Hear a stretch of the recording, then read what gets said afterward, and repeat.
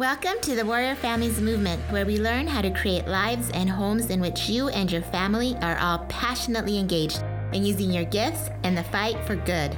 I'm your host, Karen Bates, and I'm excited to journey with you as we learn to let go of the weights of distraction, perfectionism, comparison, and control so we can freely walk with courageous purpose and loving presence on our unique paths. Each episode is designed to shine light on a step you can take toward your inspired dreams and vision for lifting your family and lighting the world. Hey, welcome back. This is pre-launch week, and today I wanted to share a presentation I did for an online conference about how to prepare our children to use their smartphones wisely. And so I think this is an important topic, which is why I wanted to share it here in this pre-launch week. Smartphones or social media or, access like that can really derail our children and demotivate them from doing the important work that they're here to do. And so it's important that we learn how to gauge their readiness and how to evaluate it as they practice and learn how to use these important tools for good. So if you are interested in learning more, there is also a little ebook and mini course on the website just under free resources. And I hope you enjoy this presentation. Hi everyone, my name is Karen Bates and I am really excited to be here today to talk to you about this really important topic of smartphones. I think it's something that's probably on a lot of our minds because they're everywhere and we're trying to raise children in this culture that's pretty different than how most of us grew up. Most of us didn't have this constant information and constant stimulation all the time. And our children are growing up with this feedback and we want them to be able to thrive and to navigate their way through these really powerful tools in a way that will be wise instead of being drowned and thwarted by them. And so it's good that we're taking a little time out of our day today to really think about how we want to handle this in our families and make a plan for how to move forward in a way that will be healthy for our kids. Before I go into some of those things, I want to quickly introduce myself. Like I said, my name is Karen Bates. I'm the mother of 8 children, ages 3 to 20. My oldest just got home from her mission as a missionary in Houston, and my second son just graduated from high school. And then I have 2 teenagers, 16 and 14, and then my little ones are 3, 7, 9, and 11. And so we are very busy over here, but it's been so good to have everybody home at this time, and we've just been having some fun adventures. And I'm also the author of the book, Find Your Path, to Learn Your Part in the Fight for Good, and the creator of the Warrior Journey program, where I help mothers learn to put away their false beliefs and expectations and move forward in their unique path in a way that will lift their family and change the world. And so this topic of smartphones is really dear to me and something that I think a lot about because it's a topic that has a lot of false expectations and beliefs around it. And it's important that we look at those and really be intentional about how we're going to use these really powerful tools. And so to start off, I want to talk about the power principle. This is something that kind of really hit me when I was watching. I have my 2 middle-ish boys. They're 9 and 11 now. And they kind of feed off each other's energy and they love to tease and they really enjoy teasing their little sister and each other. And it really kind of, having 5 boys, I noticed that boys in particular really love to tease, and girls do too sometimes, but they just, I couldn't wrap my mind around it because that's not my personality at all. I'm kind of a people pleaser, so I didn't understand how they could enjoy making people cry so much. And it just kind of hit me one day that it's just, they're experimenting with power, as you're teasing someone else and they get a big reaction out of that, it gives them the sense of power and they're noticing that they have power over somebody else. And that person, of course, doesn't have to give them that power. But when you're little and you haven't practiced not letting other people control your emotions as much, it just seems to be a natural and more predictable reaction. And so as I watch these kids do this and practice not being affected by it and practice not doing it so much and using their ability, their power for good, I realized that it hit me, that we all have this gift of agency where we can choose how to use our power to influence others, for good or for ill. And this incredible power within us grows as we use it. When we use things, when we allow other things to have power over us, it can start to diminish our own power. And that's when we start to get into the victim mode, where we start to blame everybody else for for our different feelings and for our reactions, because we're feeling like everybody else has power over our lives. But when we when we exercise that power and it grows, that's how we become creators, and we realize that we are the creators of our life and our emotions and our how we choose to live, and we can influence others as well for good and for making better choices as we set the example and try to invite them to do so. So this power principle, the way it applies to smartphones, is that a smartphone is a power tool. It's got a lot of power within it to draw us in. The people who create them are very wise in helping us get addicted to them. The whole scrolling thing and the buttons and the constant immediate feedback. It's very easy for us to get drawn into them. And so if our children are very little and they haven't learned to use their own power, this powerful power tool is going to drown it out, and they're going to start being controlled by it instead of controlling it. And so it's very important, before we allow our children to use a cell phone and then eventually to own one, that they have developed that personal power to the point that it's not going to overpower them. And so today we're going to talk about 5 principles or 5 ways that we can help them increase that power, and how to know when they are ready to move forward to first use a cell phone and then to own a cell phone. And I have a little handout. I don't know if I can upload it here, or I have it on my website as well, but it kind of shows you, if I can upload it here, I'll go ahead and do that. But it shows you, it has like a little checkbox checklist of how to know when your child is ready, and the actions that they'll be making in order to show that they have increased that internal power, so that they will be able to move forward in a wise way with their smartphones. And so the first principle is chores and responsibility build character.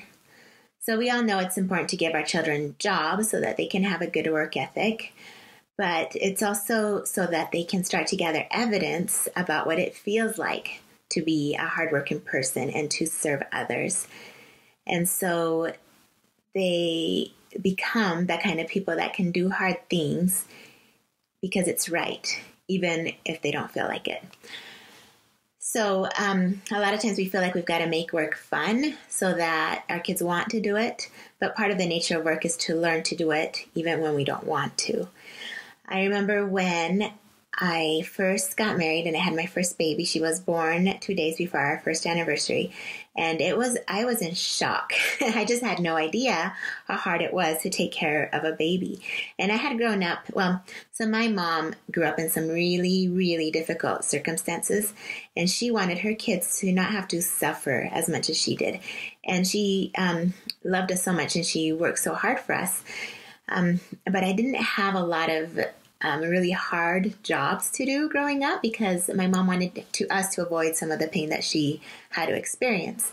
And so when I was first a mom, I was just shocked at how difficult it was to take care of another person. And I was sleep deprived and just so I felt like I was in the twilight zone, right? And I remember walking into the kitchen one day and seeing the pile of dishes. And, now it probably would seem like a tiny pile because I have 8 kids now. So our dish pile looks a lot bigger. But at the time, it just felt so much. And not just because of that particular pile, but because I realized I have to do this for the rest of my life. I just signed up to clean the house and wash dishes every day for the rest of my life. And it just felt so dark, this life I'd chosen at this period of my life. And I just remember getting the dishes and starting to wash them and just tears coming down my face, just feeling like, what did I get myself into? I don't I don't like this, And then as I would start to wash the dishes, it started to not feel quite so bad. And then I would get insights about certain things. And then I got done and I felt, good inside. And I thought, I can do this. And I was really building my character dish by dish. And it's important that we teach our children that that's what they're doing. Housework seems so temporary sometimes. Why do I make my bed? It gets messy again when I go to sleep in it at night. And when I have to vacuum, it's just going to look messy again tomorrow. And it feels so temporary. But when we realize that every time we work and do something to make the world have a little more order or a little more beauty, we're also building ourselves and we're building our character. We're increasing that power within us. It's not at all temporary. It's very eternal. Then we can move forward with a little more joy and a little more light in what we do.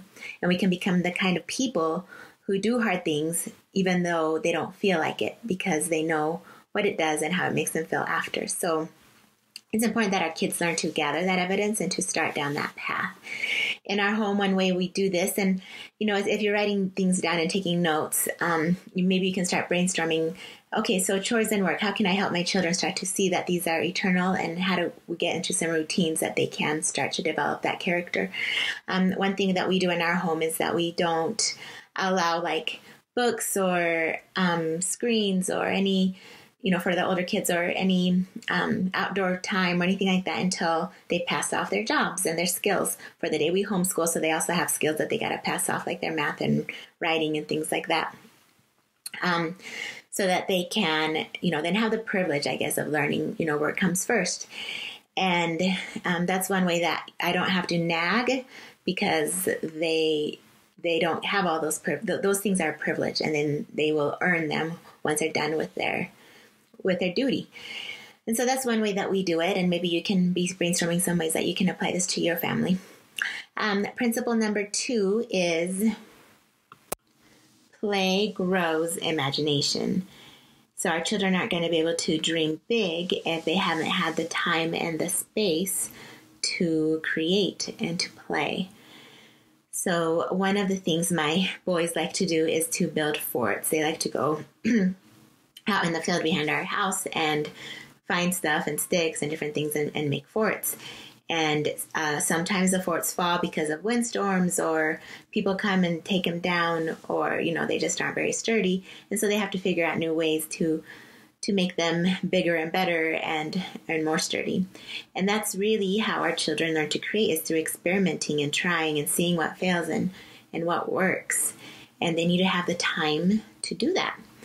And so a lot of times when we give our children something that's going to take away some of their power or to distract them before they're ready, then they don't develop that like they could. We fill their lives with so many things that they don't have the space to be their own creators. They're always being told what to do. And so it's really important that we don't have such busy schedules that we're not giving our children time to play. And also, the kind of toys we give them are also very important. If we're giving them battery-powered toys that are there more to entertain them, then they are using the power within the toy more than they're using their internal power that they've got to exercise to be creative. And so the simpler the toy, the better, because then they have to use their own power, which is exercises and helps it grow. And so giving our children simple toys and giving them space is really important for this ability to create and to grow in that power. So that's principle 2. Principle 3 is stories inspire. Our children need to have a reservoir of stories. I recently read to my children the story of Johannes Gutenberg, and we talked about how he had access to a monastery as a young child, and he was able to read a lot of books that most people did not have the privilege of reading. The manuscripts had to be written out by hand, and so it was very expensive to get a copy of your own Bible. But he was able to read at an early age, and he wished that other people would be able to have their own books as well. And one day he decided to start traveling and learning and figuring out what he wanted to do with his life. So he set out on foot. And as he was traveling, he came to a place called, I can't remember, but he met a man named Lawrence Koster, who had learned to, or he had figured out ways to carve letters backwards on these pieces of wood, and he started printing little books with these letters. And this fascinated Gutenberg, who went to him and asked him how he did it, and played around with some of his letters, and then decided he was going to do something to help this new idea develop into a way that he could print books. And so, as you know, he spent a lot of years trying to make a way to do this, and he made several printing presses, but people would get very suspicious about him, and he was kicked out of neighborhoods because they thought, he was doing something that was, and especially the people who wrote manuscripts or who were worried that he would take away their livelihood. They especially persecuted him and stirred up prejudice against him, so that he was kicked out from place to place. And eventually he was able to live peaceably for a few years and do the things he wanted to do. But as we read the story, one of my sons pointed out, it seems like all of these inventors we're reading about usually have a lot of people who really hate them for a while and think that they're crazy before their ideas are really brought forward and change the world. And I love that he pointed this out, and I said, that is so true. So when you guys have ideas and you have thoughts about a way that maybe could influence others, and other people say that you're crazy or that it can't happen or that, it's not possible, remember these guys. Remember that everybody thought about them that way too. And they persevered and they pushed forward, and that's why they were able to change the world. And so as our children start to learn these different stories about different people, they start to develop this reservoir of, again, evidence of what it looks like to be the kind of person that makes a difference, and inspires them to want to be those kind of people as they read about them. And so one of my favorite places to get really good, inspiring stories is Libraries of Hope. I think it's welleducatedheart.com, I believe is a website, or you can just Google Libraries of Hope. But we love their Great Life series, and they just have a lot of different series, and they're free online, or you can purchase the physical books as well. But they are just so inspiring and so good for kids to learn. So even just reading one little story a day, or reading from a chapter from a classic or something, is incredibly important in helping them increase that power and that inspiration to do something good. So principle number 4, connection motivates. So have you ever thought about that just, a few hundred years ago, if you wanted to hear beautiful music, you had to go find someone who knew how to play an instrument or sing a song that had a beautiful voice. And now, with just a click of a button, we have access to all the libraries of best classical music ever written and many, many more. And it's just incredible the power that's in one little phone, right? To give us stories and music and really information, anything we really want to know. But if you've ever let your phone run out of battery and you're sitting there holding it, it's just a black screen. It's not going to do anything for you. And even if you try to push buttons and try to get it to work, if it's out of battery, it does no good. It has no power to do anything. And we are the same way. So when we are not charged and have no connection to our source of power, we really can't do much on our own. And so when we're talking about increasing our power, increasing that motivation and that ability to create within us, it's really very much about connection, staying connected to our source of power so that it can grow and be more a part of us. And so these two principles, Principle 4 and Principle 5, are kind of related. But this one is about how we connect to our source of power. One way that we do this in our home is that we have our children, I always felt a little funny about requiring scripture study or something like that. So instead what we do is in our morning devotional, I ask the kids to share something that they learned from their personal scripture study. And so it becomes an expectation that they've read their scriptures either the night before or the morning before our devotional.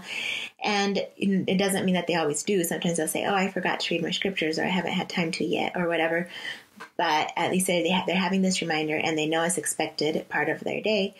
And they're being held a little bit accountable to themselves to do that. And so that's one way. And then I'll also share something that I learned from my scripture study so that I can share the example and I can share the light that's within me that came to me as I was recharging my battery and reading my scriptures. So that is one way that we can start to do that. And then also starting to teach our children that when they're feeling off or angry or just not quite right, that they always have the ability to recharge, to go to that source of power through prayer, through music, and we can teach them a variety of ways to feel their heart again and to get into the practice of remembering to do that when their emotions are telling them that their connection is off. That brings me to principle 5, which is that relationships connect. So I want to share a little story that happened with my son a couple of years ago, but it's been etched to my memory because it taught me an important principle.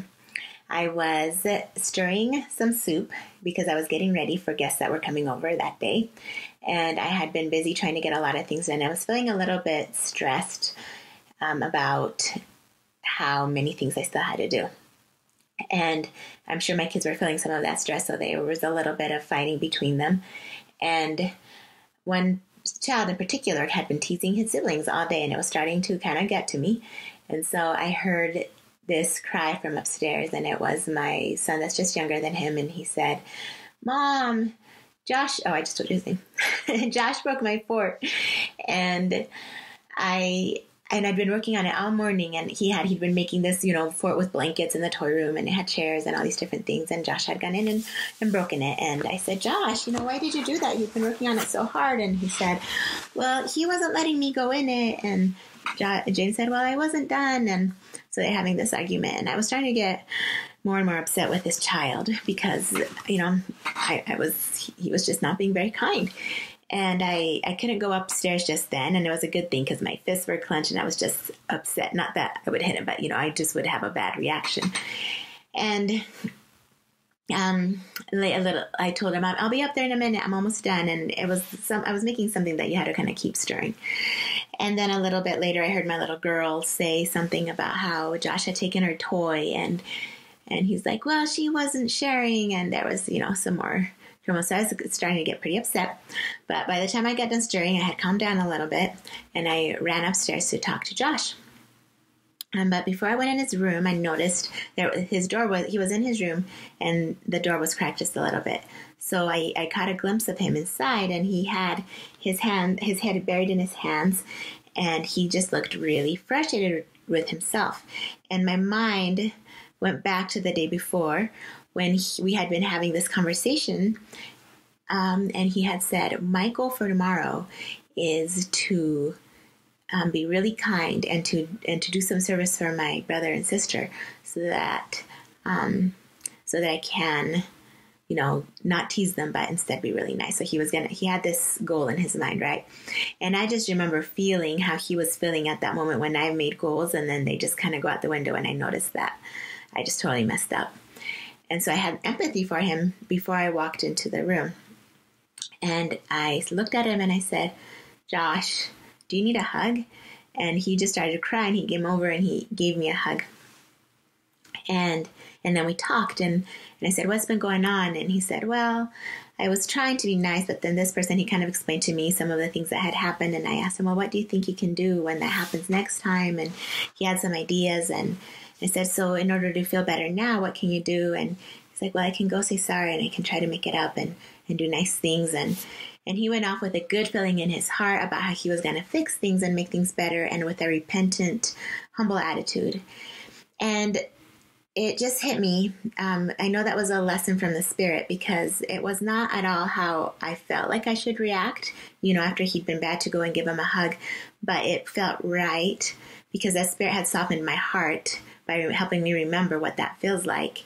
And then I was able to go and help him soften his heart. If I had gone in with this, "Josh, what are you doing?" he would have been defensive and told me about all of the mean things everybody else had done to him that day. But instead, because I went to him with a softened heart, it inspired him to soften his heart, and he was able to change. And so this principle is just how our relationships, when I am connected to my source of power, my kids can connect to their source of power through me until they are connected to him on their own. And I think that's a big part of what we do as mothers, is learn to connect to our source of power so that our kids are connected to that source through us. And One way that we can do this is, of course, to watch our own emotions and to start to notice when we're feeling a little off and a little overwhelmed or frustrated, and to remember to connect and that's our most important job. It's not always to correct or to make sure that things are always done fairly, but to be connected so that we know how to connect our children back to their source of power so that it can grow and they can have that relationship that is strong and ready to withstand those temptations of the phones and the distractions that are going to come their way. I want to mention that the word inspiration means that we are being inspired or that we are in the Spirit. In other words, our ability to inspire ourselves and others is in direct correlation to how much of God's Spirit is in our hearts. Our children can be inspired to use their smartphone in a way that will lift them and the people around them if they have that strong foundation of the Spirit and are grounded in it as they use it. So in order for us to know that they have that strong foundation and that they're ready for it, we are going to make sure that they have these 5 things in place. So the first one we talked about was practice in working hard at home and doing their duty without complaining, especially when they don't feel like doing it. 2, they're going to have enough imagination that they are rarely bored and often use their time to create content instead of consuming it, and that they're using their creativity to uplift others. 3, they're going to have a reservoir of stories to draw on for inspiration in doing their own hard things, and that they're going to have a way that they're going to continue being inspired by stories. They're not just neglecting that anymore, but they're going to continue putting new stories in their lives. 4, they're going to have a habit of seeking God and making plans to follow Him each day, starting with serving in their own family. And then 5, they're going to have a connection to their family and to others who are striving to follow God, and that they're going to be working on those relationships, not neglecting them. So when they have these 5 foundational things in their lives, they are ready to start practicing using a cell phone. And when we notice that sometimes in their practice that it starts to pull them away from some of these foundational things, then we know that it's time to pull back, maybe have a media fast for a while, maybe kind of go out in nature and recharge and remember what our priorities are, and then start off again with a little bit of practice and build on it as they start to use their own power to influence and to have power over these devices and to be careful, because they can easily overpower them when they're weak. And so it becomes a little bit of a practice for a while before they leave our homes. We hope that they'll be prepared to know the tools and to have the ability to measure themselves and to know when the phone is overtaking them and how to stop, reevaluate, and move forward in a more intentional way. Hey, thanks so much for listening.